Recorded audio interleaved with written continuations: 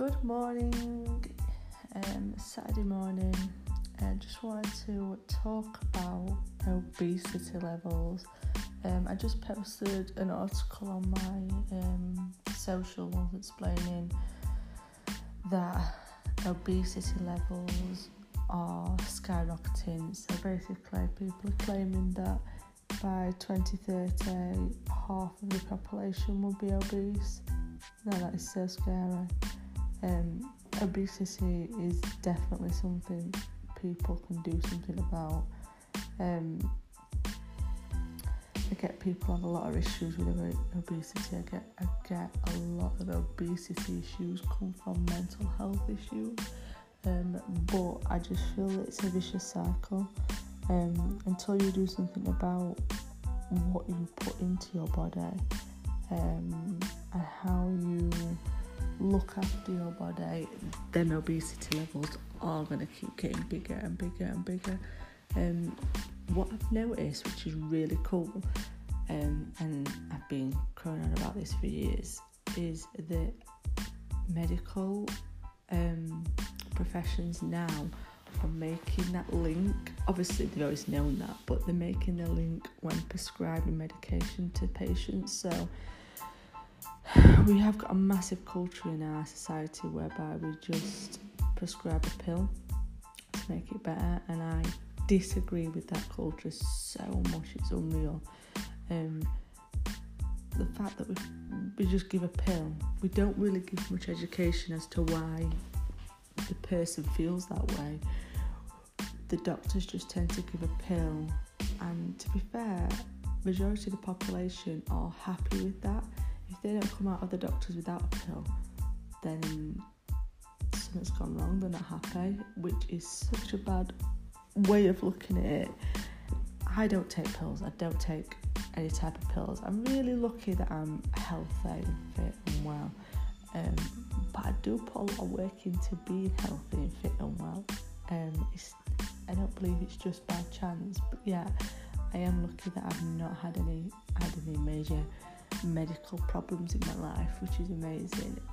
But I won't even take a paracetamol. I know that sounds crazy, but I believe that things like pain, for example, headaches or whatever. I mean, I never get headaches. I truly never get headaches. But I believe the pain is there for a reason. It's an indication to your body that something's not right, and it has to be listened to. So if I do get a headache, the pain alerts me to the fact that there's something wrong, and makes me investigate, makes me look into my body to find out what it is that's wrong. So for example, maybe I've got a headache at the end of the day, then I work out whether I've had enough water, whether I've had enough to eat, have I been sat in the sun too long. So you kind of get more in tune with your body, instead of just taking a pill and thinking, yeah, that'll numb the pain, I won't have to think about it until the next time it happens. It kind of makes you figure out what is going wrong in your body, what it is that you've done to your body to make yourself feel that way, and then it enables you to do something about that. So what I've been really interested in lately is that a lot of the medical profession are prescribing exercise as a form of medication, which is amazing. I go to my local gym, and at my local gym there is actually a medical section there. So they've got it's like a doctor's downstairs in the gym. So they've got physiotherapists and all sorts of professionals, medical professionals down there, and people get referred to there with medical issues. And how that works is, because it's in the gym, it works alongside personal trainers and gym professionals, fitness professionals, to incorporate fitness into that person's life. So one of my neighbours who lives around the corner, he goes to the gym, and I stopped him the other day and I said, oh wow, I'm really happy you're here, Ted, this is great, do you go to the gym? He's like, oh well, I have to go every week. I go to this class every week that's prescribed by the doctors, and they said it was something to do with being above a certain age, and it was something to do with his heart condition. That makes me feel so good, because I feel that a lot of everybody's mental situation, a lot of people's medical situations are down to a poor lifestyle.